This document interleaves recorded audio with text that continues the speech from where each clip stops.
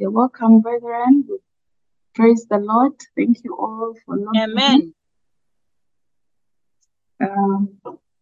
Our topic today is who the Messiah is, from the book of Matthew, chapter 16, from verse 13 to 20. And I'll read, sorry about me. I'll read for us Matthew chapter 16, verse 13 to 20. And it says, Solomon Bambi sound, volume. Are you able to hear me now? Is that loud? Yes, that's better. Sorry about that. All right. So I'm saying that our topic is who the Messiah is, and the reading is taken from the book of Matthew, chapter 16, from verse 13 to 20, and I'll read for us before I invite our preacher for that day. So it says, when Jesus came to the region of Caesarea Philippi, he asked his disciples, "Who do people say that the Son of Man is?" Well, they replied, "Some say John the Baptist, some say Elijah, and others say Jeremiah, or one of the other prophets." Then he asked them, "But who do you say I am?" Simon Peter answered, "You are the Messiah, the Son of the living God." Verse 17, Jesus replied, "You are blessed, Simon, son of John, because my Father in heaven has revealed this to you. You did not learn this from any human being. Now I say to you that you are Peter, which means rock, and upon this rock I'll build my church, and all the powers of hell will not conquer it." Verse 19, "And I'll give you the keys of the kingdom of heaven. Whatever you forbid on earth will be forbidden in heaven, and whatever you permit on earth will be permitted in heaven." Then he sternly warned the disciples not to tell anyone that he was the Messiah. That is the end of our reading. Brethren, we want to welcome our preacher today, Mrs. Gertrude Tukasingura. You're most welcome. Thank you so much. Thank you so much, Salome, for leading us. Thank you for leading us in a time of prayer and really taking us through even today's portion of scripture. So I'll just briefly introduce myself. My name is Gertrude Tukasingura. I am born again and I love the Lord. And I'm blessed and privileged to be given this opportunity to share in the word and in the portion of scripture that has already been read to us today. So when I went through this portion of scripture, a lot of things went through my mind, especially when we focus on the theme, which is who the Messiah is. And when we look at this portion of scripture, we are seeing the disciples giving a description of who they think Jesus was. And the revelation comes through Simon Peter when he responds and says, "You are the Messiah, the Son of the living God." And Jesus, in amazement, replies saying, "Blessed are you, Simon, son of John, for this was not revealed to you by flesh and blood, but by my Father in heaven." And the question kept ringing in my mind. Who do I think Jesus is? Who do you think Jesus is? Who has Jesus been to you? What has he been to you? Because we are looking at the disciples that have walked with the Lord for a period of about 3 years when Jesus started his ministry. 3 years of ministry. And now the Lord is finding out from them what or who they think he is, or what do people say he is. And I usually like to understand a portion of scripture by reading it in context. When you look at Matthew chapter 6, right from verse 1, we see a scenario where the Pharisees and the Sadducees are demanding for a sign from Jesus. And according to the history, we are told that the Pharisees and the Sadducees were often very bitter about Jesus's ministry. And so in this particular portion of scripture, they join forces. They join forces to against Jesus. And so because they had seen him as a threat to their leadership and power.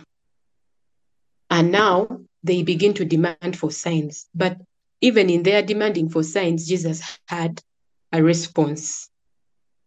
And so we continue to see that in verse 12, they say, when the Pharisees, then they understood that he did not, actually at that time when he was talking to the apostles, to the disciples, he was talking about the leaven of the Pharisees and the Sadducees. And he was warning them against the leaven. And at that time, a portion of the disciples were murmuring and thinking probably he's referring to the lack of bread, because they had crossed over to the other side of the sea and they had not carried bread with them. But Jesus, aware of this, he said, "O you of little faith, why are you discussing among yourselves the fact that you have no bread? Do you not yet perceive? Do you not remember the 5 loaves for the 5,000? And how many baskets you gathered? Or the 7 loaves for the 4,000? And how many baskets you gathered? How is it then that you fail to understand that I did not speak about bread?" Then he warns them and says, "Beware of the leaven of the Pharisees and Sadducees." Then they understood that he did not tell them to be aware of the leaven of bread, but of the teaching of the Pharisees and the Sadducees. And then now, in verse 13, when they walk, when they are taking an evening walk, we find now a scenario where Jesus asked his disciples, "Who do people say that the Son of Man is?" And then they said, some say you're John the Baptist, some say you're Elijah, others Jeremiah, basically referring him to the prophets the prophets that were then there before the time of his coming. And then he said to them, "But who do you say that I am?" So he first wanted to know, what do people say I am? And the disciples told him. And then he wanted he wanted to dive more deeper to a personal level and find out, who do you say I am? And many instances in our walk with Christ, it is very possible to actually ascribe to be knowledgeable about what the Lord has done based on the testimonies of the people around you. But do we have personal testimonies? Do we have how do we personally know the Lord? And this was a question that he asked them. And Simon Peter, with boldness, says, "You are the Messiah, the Son of the living God." And the Lord is amazed at, first of all, the boldness and the confidence that comes with Peter's knowledge of who he was. And he says, "Blessed are you, Simon Peter, son of Jonah, for this was not revealed to you by flesh and blood, but by my Father in heaven. And I tell you that you are Peter, and on this rock I will build my church, and the gates of hell will not overcome it.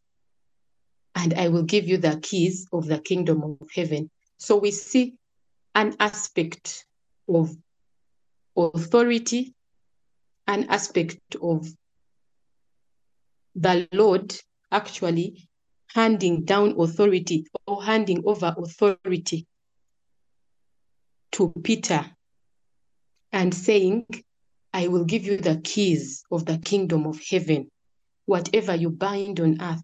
Meaning, this reminded me of the scripture in 2 Peter and chapter 1 that he has given us everything we need pertaining to life and godliness. And it goes on to talk about the different qualities that a born-again Christian should bear. In the sense that in bearing these different qualities, you will not be ineffective and unproductive in your walk with the Lord. And so, for every born-again Christian, for you and I, brethren, we have been given whatever it takes pertaining to life and to godliness. We have no excuse because we have salvation and because we have walked with the Lord and we have seen what he has done, not just for us, but even for the people around us. And because of that, we are able to have a testimony every time we are faced with a question, who do you say I am? We are able to have a response. When we look at the Messiah, basically understanding the concept of the Messiah, the Messiah was the promised deliverer of the Jewish nation, as prophesied in the book of in the different books of the prophets, as we will be seeing and understanding. I want to look at this in different ways, and I hope I hope we shall be able to understand even as we read, as we share, and as I share. I pray that the Lord will be able to make this more clearer. So when we look at the aspect of the Messiah, who the Messiah is, we see the Messiah in all the different portions of scripture. He is, first of all, prophesied about. He is prophesied about. He came and he was offered as a living sacrifice. He lived a life and was rejected. At some point, he faced rejection. And later, upon rejection, he was crucified. And when he was crucified, he died, but he resurrected. And today, as we speak, he reigns. So I'm going to look at these different dimensions, and I'll be talking about each one of them in response to scripture. And I hope that by the end of this, we shall be able to understand who the Messiah actually was and is to us. So on one occasion, like I mentioned, Jesus was asking his disciples who people were saying that he was. And then he asked them a personal question, but for you, who do you say that I am? And they said what they said.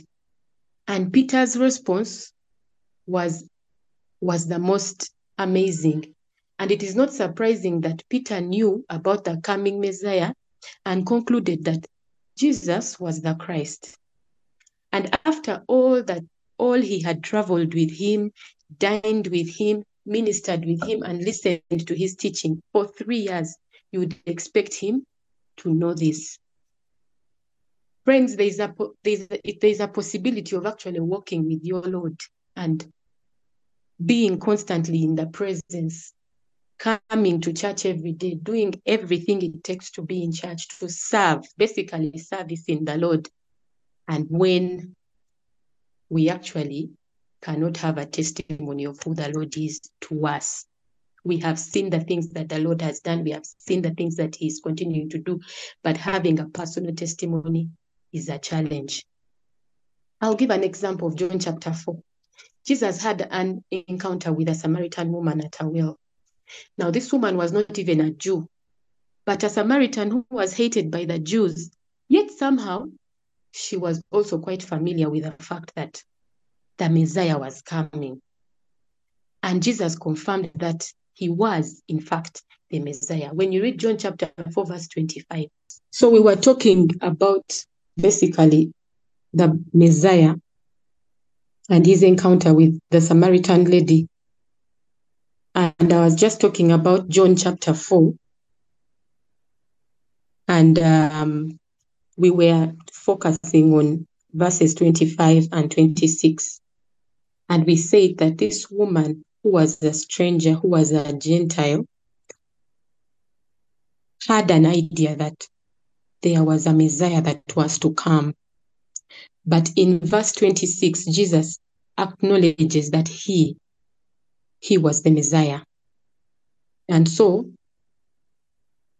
I believe that God is in the habit of revealing himself to us as individuals. I believe very strongly that the era that we are living in is indeed an era where we are in waiting for the second coming of our Lord and our Savior. And even in that waiting, he has been, the scriptures have told us and taught us over and over again and warned us about the end times and how and when things will happen. And we are going to really understand as we continue, because as I mentioned, we are going to look at the prophecies about who the Messiah was and how he came down to earth, how he offered himself as a living sacrifice, just so we can understand the role of the Messiah and his rule on the earth.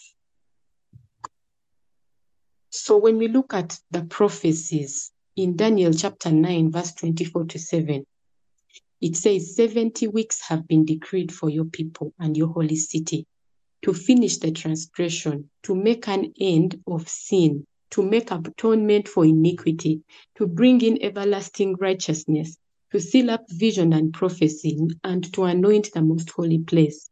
Verse 25. So you are to know and discern that from the issuing of a decree to restore and rebuild Jerusalem until Messiah the Prince, there will be 7 weeks and 62 weeks. It will be built again with plaza and moat, and even in times of distress. Then verse 26.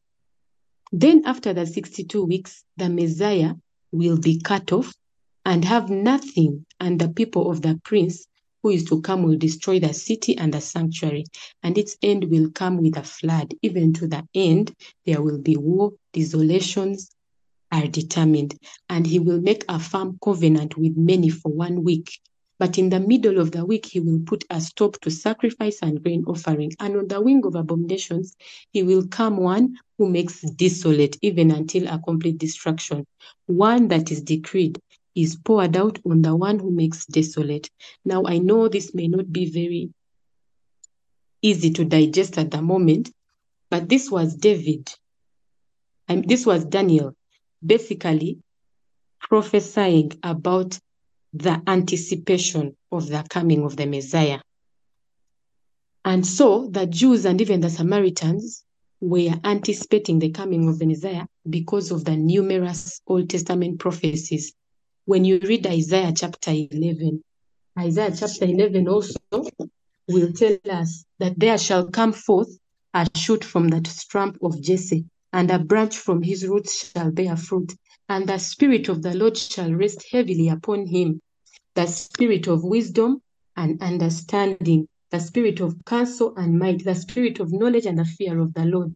And his delight shall be in the fear of the Lord. And it goes on and on. These were just another one of the prophecies that came through about the Messiah.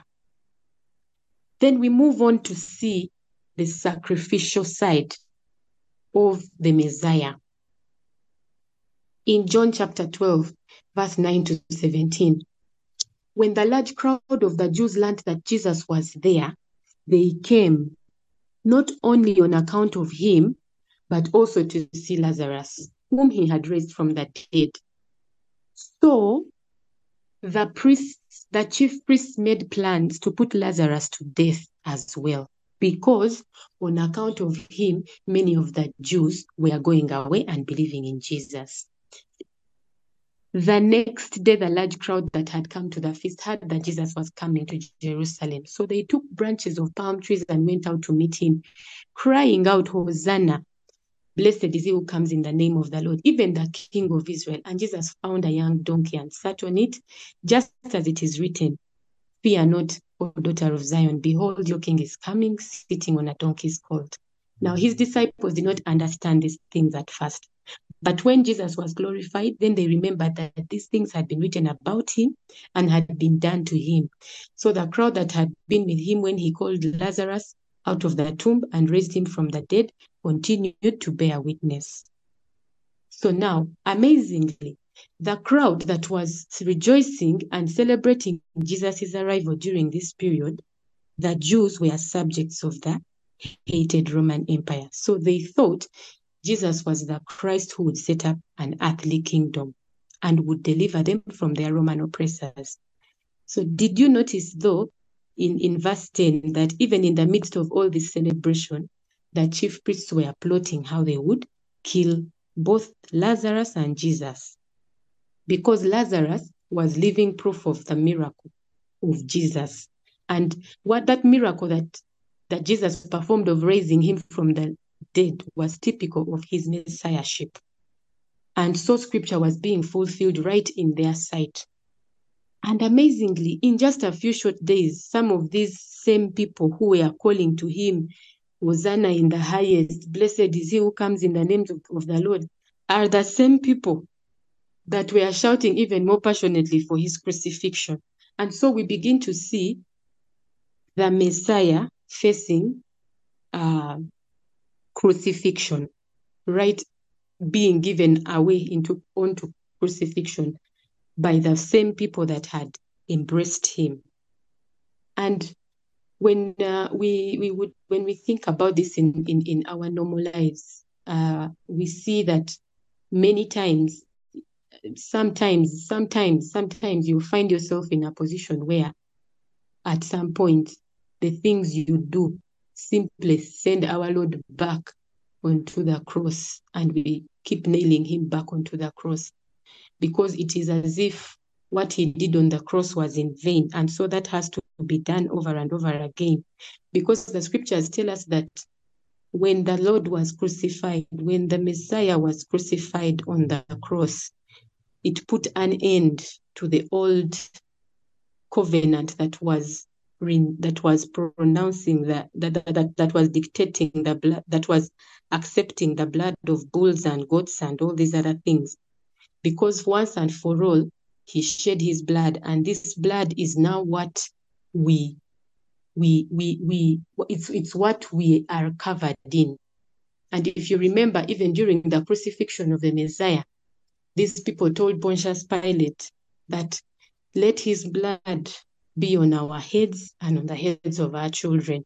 And so this gives us a picture of who the Messiah, or who this our Lord and Savior is. This was the same person that came down and gave himself up for us, that we, you and I, may be able to live and live a life of abundance. Then we continue to see in other portions of scripture the rejection of the Messiah. When we look at Mark chapter 12, it's interesting how the Messiah himself spoke in parables to the disciples, and he was only speaking of in parables because this was the best way he would express some of the things that were to come or that were to happen. And so he began to speak in parables in Mark chapter 12. When you read Mark chapter 12 from verse 1 to 11, he talks about the story of the vineyard and how a man planted a vineyard and put a wall around it and dug the wine press and built a tower. And at harvest time, he sent a slave to the vine growers in order to receive some of the produce of the vineyard from the vine growers. But they took him and beat him and sent him away empty-handed.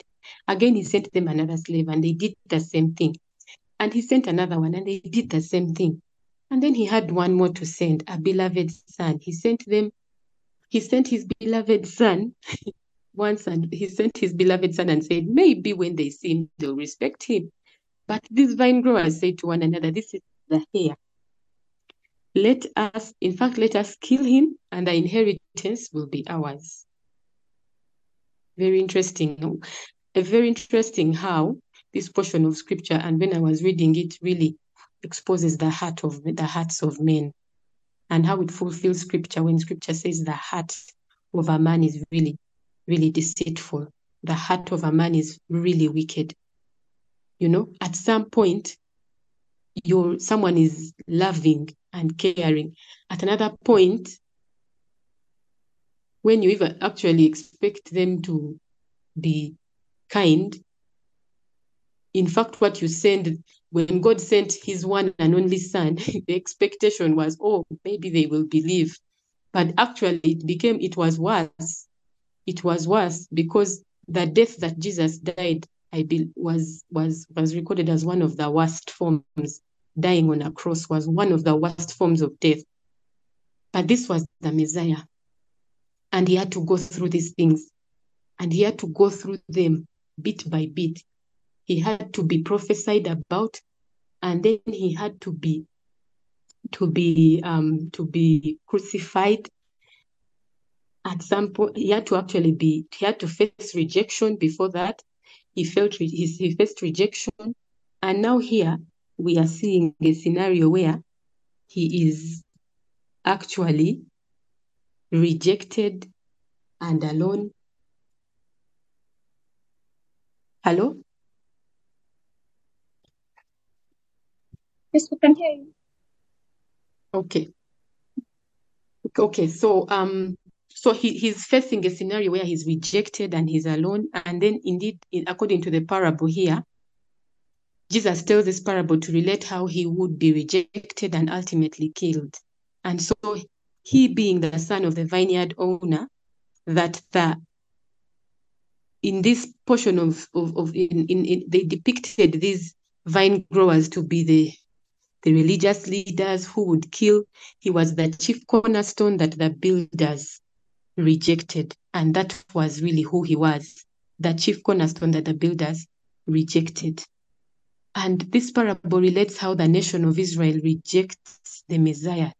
Actually, some parts of the nation of Israel, some Israelites to this day still reject Jesus as the Messiah. That's why we have certain portions or sections of the Messianic Jews, and then we have the other Jews who do not, I think, believe in the coming of the second coming of the Messiah.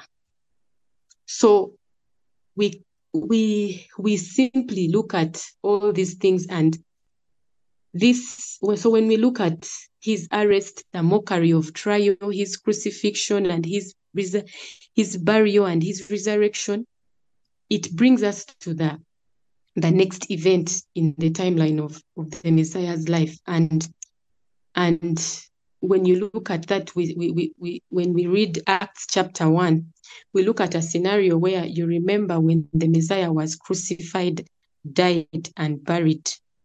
After 3 days, the Bible says he rose again. And when he rose again, he kept appearing to the disciples at different points. First, when you read Acts chapter 1 and verse 3, the Bible says, to these he also presented himself alive after his suffering, by many convincing proofs, appearing to them over a period of 40 days, and speaking of the things concerning the kingdom of God.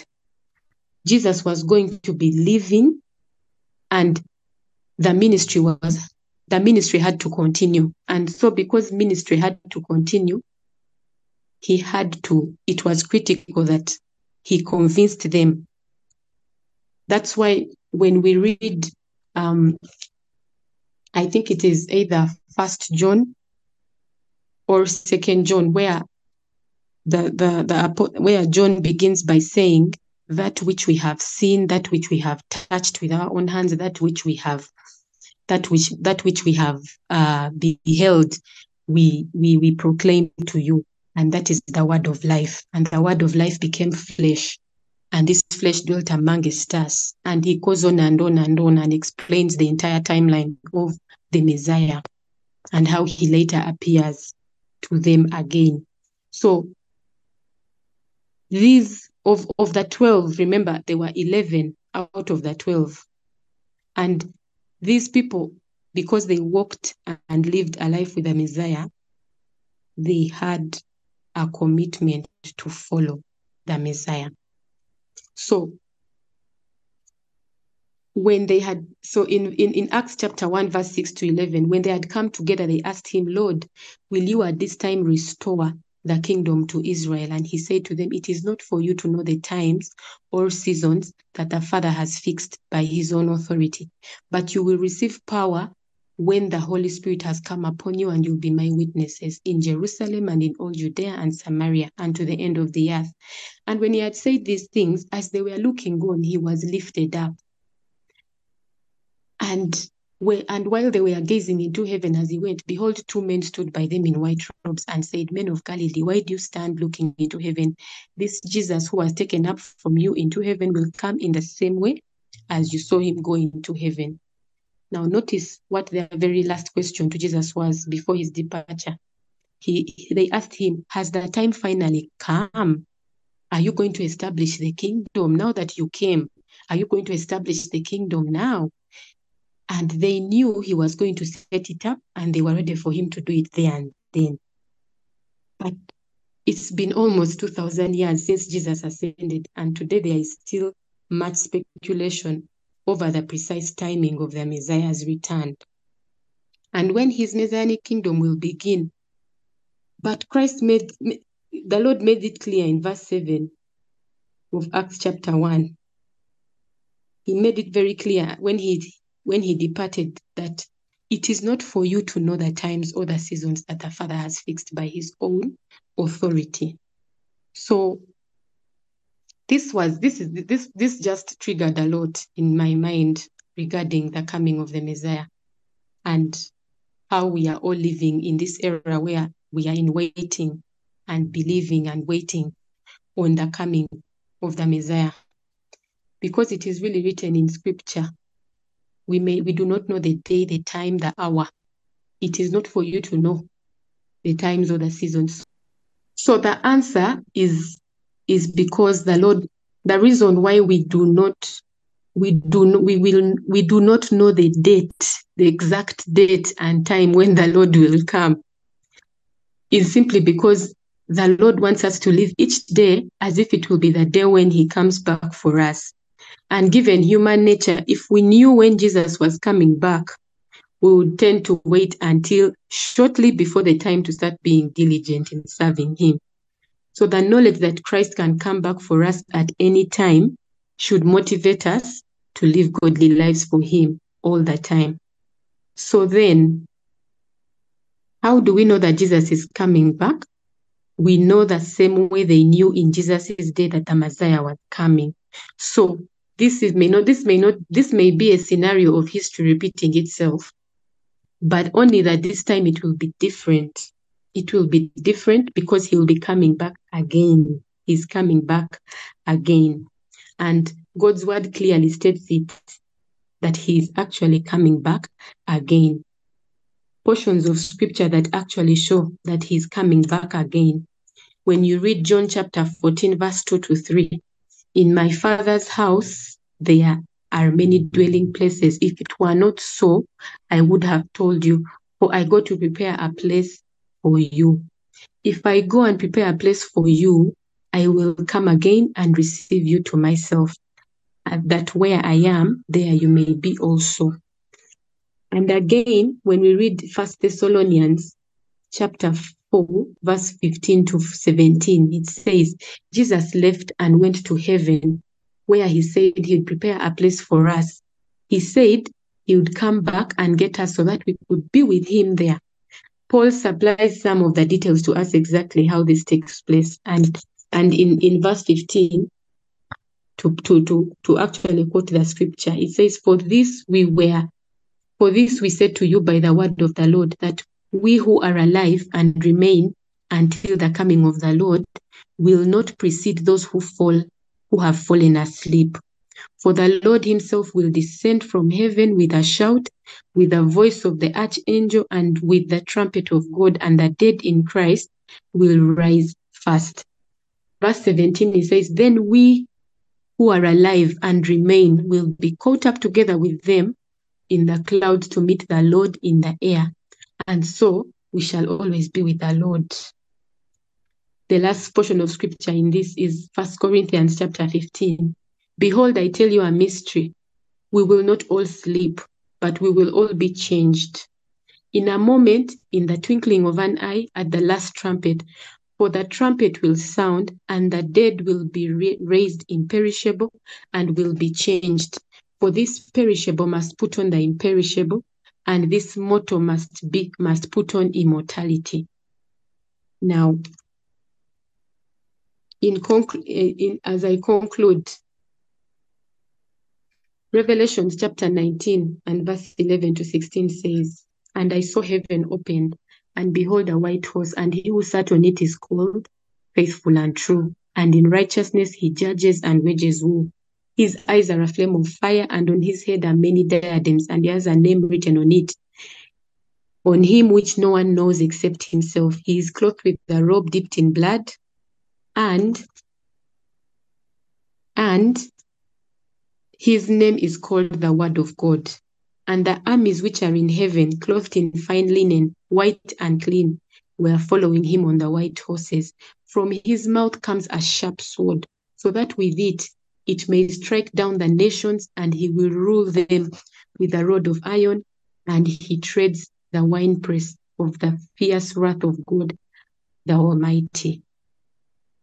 And on his robe and on his thigh, he has a name written, King of Kings and Lord of Lords. Brethren, the Bible clearly spells out who the Messiah is. And in summary, Isaiah chapter 11 really summarizes it for us. And it simply says, then a shoot will spring from the stem of Jesse, and a branch from his roots will bear fruit. The Spirit of the Lord will rest on him, the Spirit of wisdom and understanding, the Spirit of counsel and strength, the Spirit of knowledge and the fear of the Lord. And he will delight in the fear of the Lord, and he will not judge by what his eyes see, nor make a decision by what his ears hear. But with righteousness he will judge the poor and decide with fairness for the afflicted of the earth, and he will strike the earth with the rod of his mouth and with the breath of his lips. When we read, I'll quickly get to verse 10. Then in that day the nations will resort to the root of Jesse, who will stand as a signal for the peoples, and his resting place will be glorious. Time doesn't permit me to examine some of the additional aspects of the Messiah and his messianic reign.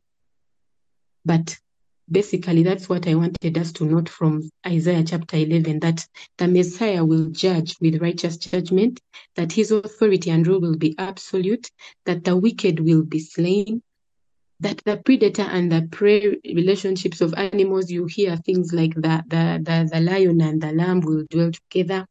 All people will have the knowledge of the Lord, and in general, the curse of sin is curtailed but not eliminated. And we've looked at the prophecies of the Messiah, his being offered as a king but rejected, his departure and subsequent return, and finally his reign here on earth. And I want to conclude by just asking us to carefully consider what our response to the Messiah would be. Would it be like Peter? Or would it be in reference to what others think? Because in summary, Philippians chapter 2, verse 5 to 13 explains to us who this Messiah was and the nature of him. First of all, in verse 5, it says, have this attitude in yourselves, which was also in Christ. That's Philippians 2, verse 5. Who, although he existed in the form of God, did not regard equality with God a thing to be grasped, but emptied himself, taking the form of a bondservant, and being made in the likeness of men. Being found in appearance as a man, he humbled himself by becoming obedient to the point of death, even death on the cross. And for this reason also, God highly exalted him and bestowed on him the name which is above every other name, so that at the name of Jesus, every knee will bow, of those who are in heaven and on earth and under the earth, and that every tongue will confess that Jesus Christ is Lord, to the glory of God the Father. So then, my beloved, just as you've always obeyed, not as in my presence only, but now much more in my absence, work out your salvation with fear and trembling, for it is God who is at work in you, both to will and to work for his good pleasure. And our theme this month is centered around him being in our midst. And I want to encourage us that the Lord, greater is he that lives in you than the devil that is out there in the world. And more constantly, we should remind ourselves that we do not have a high priest who is unable to sympathize with our weaknesses, but we have that one who has been tempted in every way, just as we have been, and yet he was without sin. So we are encouraged to actually approach the throne of grace, the throne of the Lord, with boldness and confidence, that we may receive mercy that will help us in our time of need. And just like Peter, I believe that if your testimony is that of who the Lord has been to you and acknowledging him as your personal Lord and Savior, then you can be assured that you are that rock that he will build his church on, and you will be able to overcome the enemy's traps and whatever the enemy brings against you. And you should also be assured that you have the keys. You have the keys to bind whatsoever it is that is on earth, because we are assured that whatsoever we shall bind on earth shall be bound in heaven. And the same Lord tells us that when we are gathered together in his name, he is there in our midst. And that is the faithful God that I proclaim to us today. He is faithful, he is able, he is more than able to do exceedingly and abundantly. Let's just pray as we wind close now. Father, we thank you because your word is powerful, your word is alive and active, your word is like a sword. And Lord, over and over again, over scripture, Lord, we cannot fathom who you are to us. We cannot grasp your infinite wisdom. There is nobody who can fathom the depth of your grace, the depth of your love. We cannot explain how deep, how long, how high your love is to us. We could go on and on and on over scripture, Lord, to understand who you really are to us. But Lord, our confidence is in the fact that you have sent the Spirit of your Son into our hearts, prompting us to call you Abba, Father, prompting us to stand in your presence with boldness and confidence because of the finished work of the cross. I pray that, Lord, for each one of us that is gathered here today, both online, Lord, I pray that you will minister to each one of us the best way only you can. We pray that your Holy Spirit will continue to reveal himself to us and continue to teach us even from here and now and from now onwards. We give you thanks and we give you praise. For in Jesus' name we've prayed. Amen. Amen. Thank you so much, Gertrude. Let's continue in prayer. Father, Lord God Almighty, we want to thank you for using our sister, Mrs. Gertrude, this evening. We thank you for bringing forth your word, Lord. We pray that you refill her. We pray for covering over her life, my Lord, that she'll keep serving you. We speak your blessing upon her life, upon her family. And Lord, we pray that you cover her in your precious blood. And we want to pray against any counterattacks in her life. So Lord, even as she has given herself to serve you this evening. Father, we continue to thank you for your revelation this evening that has come through in who the Messiah is, Lord God. We want to thank you for your word that is new every time we listen to it, O Lord. We want to thank you, O Lord, that your word has come forth this evening with clarity, my Lord.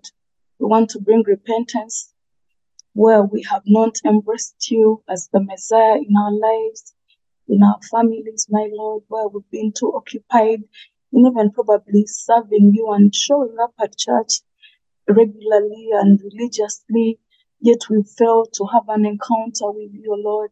Yet we fail to open up our hearts to you, to have a real feel of who you are and what you intend to do in our lives, my Lord and King. We bring repentance, O Lord, as individuals, as families, Lord God Almighty, want to bring repentance. As All Saints Cathedral, Kampala, we want to bring repentance, my King and Lord, where we've closed you out of our programs, of our fellowships, Lord, where we've closed out your great commission out of the things that we do, my Lord and King. We bring repentance, Lord, as a body of Christ, oh Lord, in Uganda and beyond, my Lord and King, where we have blinded our souls, where we've been blind to your entrance in your church, oh Lord, where we've been so blind to your entrance in our communities, where we've been so blind to your entrance, oh Lord, in the province of the Church of Uganda. Father, we bring repentance as a church, my Lord and King.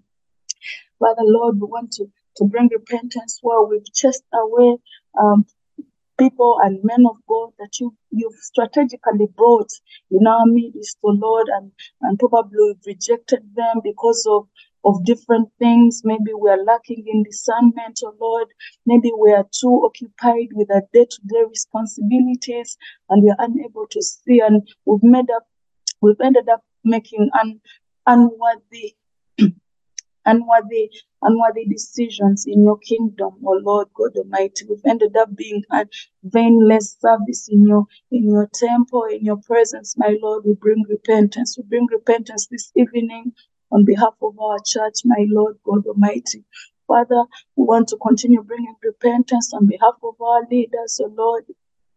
That Lord, where they've led us in their personal desires, where they've led us through their personal motives, my Lord and King, where they've led through personal desires and dreams and achievements, and different things that have driven our ministry, my Lord. We bring repentance as leaders, oh Lord. We bring repentance as a church, oh Lord, where we've had personal agendas in our fellowships, in the different leaderships that you've given us, oh Lord, for your kingdom, and we've owned them and taken out the Messiah out of them. We've owned them to drive our personal needs, oh Lord, to meet our personal desires, my Lord and King. We bring repentance this evening, oh Lord, and we pray that, Lord, as your word has come down this evening, we pray that there will be new entrance of you, the Messiah, in our lives. There will be new entrance, oh Lord. We open up our arms to you this evening. We open up our church, my Lord, this evening, that you will enter as the Messiah. You come forth as the Messiah, oh Lord, that we shall be able to encounter you as our Messiah, as our Redeemer, as the King of Kings and Lord of Lords, my Lord and King. We pray that you come in power, my Lord. You come in power in All Saints Cathedral, Kampala. You come in power in the Church of Uganda, in the Anglican Church of Uganda, in the body of Christ in Uganda, my Lord. We pray that you reveal yourself, that we shall be able to encounter you, my Lord, as the true Redeemer, as the Messiah, my Lord, as we stand in the gap this evening, Lord. We pray that you give us the power to witness for you, my Lord, in all the places that you've called us, just like your word. Your word says that you, when the Holy Spirit comes upon us, we shall be your witnesses in Judea, Jerusalem, and all parts of the world, my Lord and King. We pray that, Lord, as we gather in your presence this evening, we shall be able to be your witnesses wherever you've called us to stand, my Lord. We shall be able to be your witnesses. We shall be able to carry the true Messiah oh Lord, in our families, in our communities, in the different workplaces that you've stationed us, my Lord and King, in the various people's lives that you bring in our lives, oh Lord God Almighty. Father, Lord, we pray that we shall have a true reflection of your messiahship in our lives, Lord, that our words shall reflect your lordship in our lives, my King and Lord, that our thoughts shall reflect your greatness and your kingship, my Lord. We pray that our actions, Lord, there will be a refreshing in our lives this evening, oh Lord. There will be a revival in our church, oh Lord, that will be able to display who the Messiah is and who exactly you are, oh Lord, in our lives.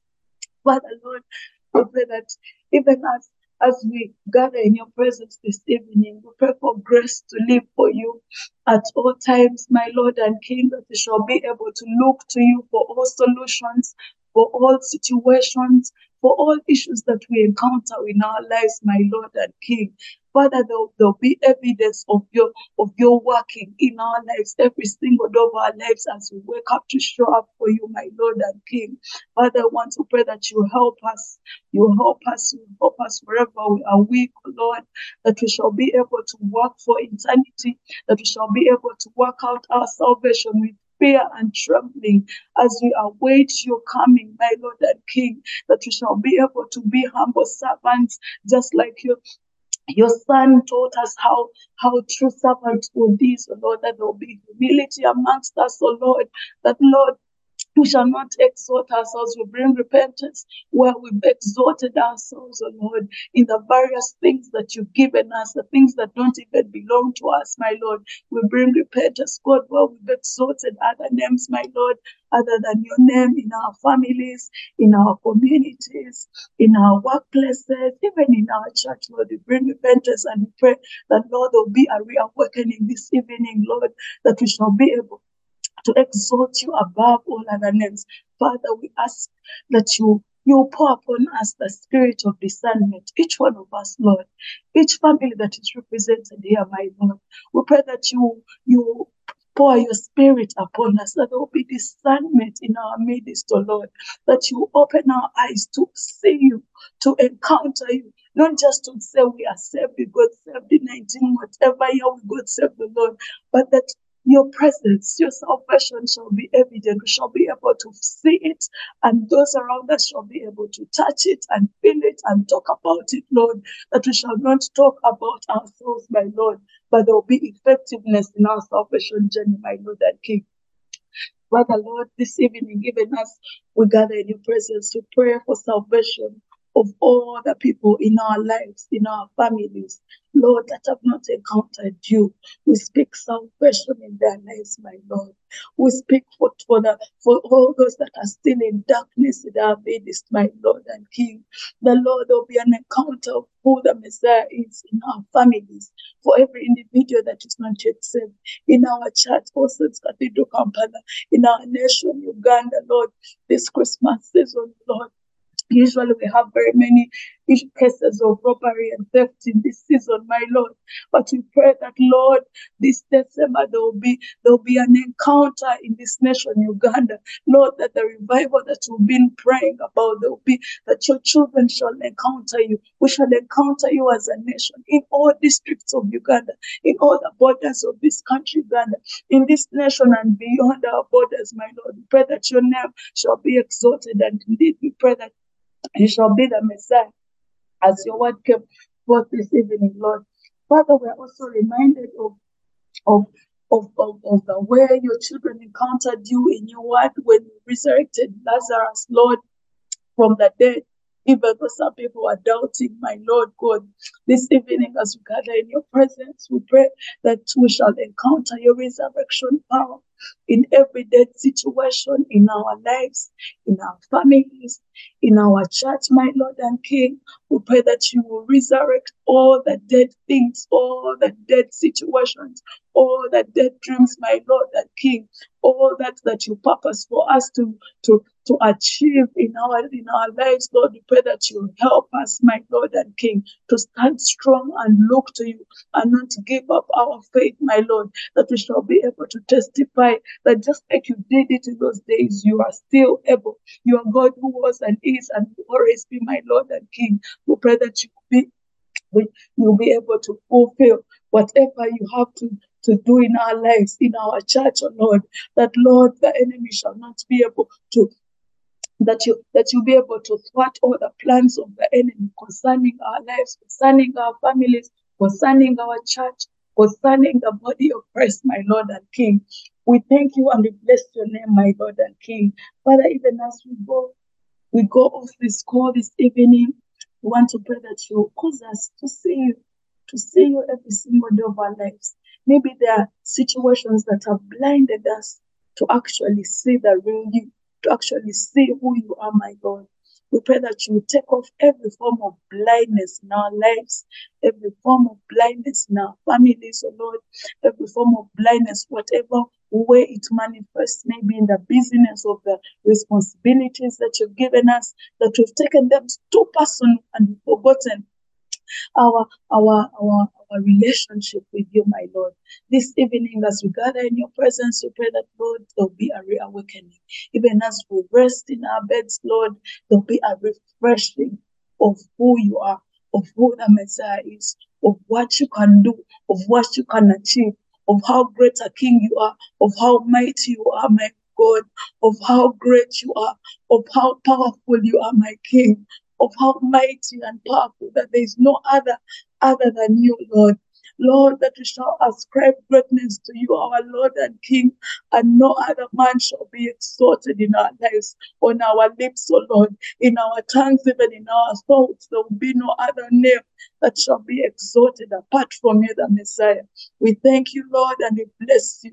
We worship you this evening. In the mighty name of Jesus, we pray and believe. Amen. Amen.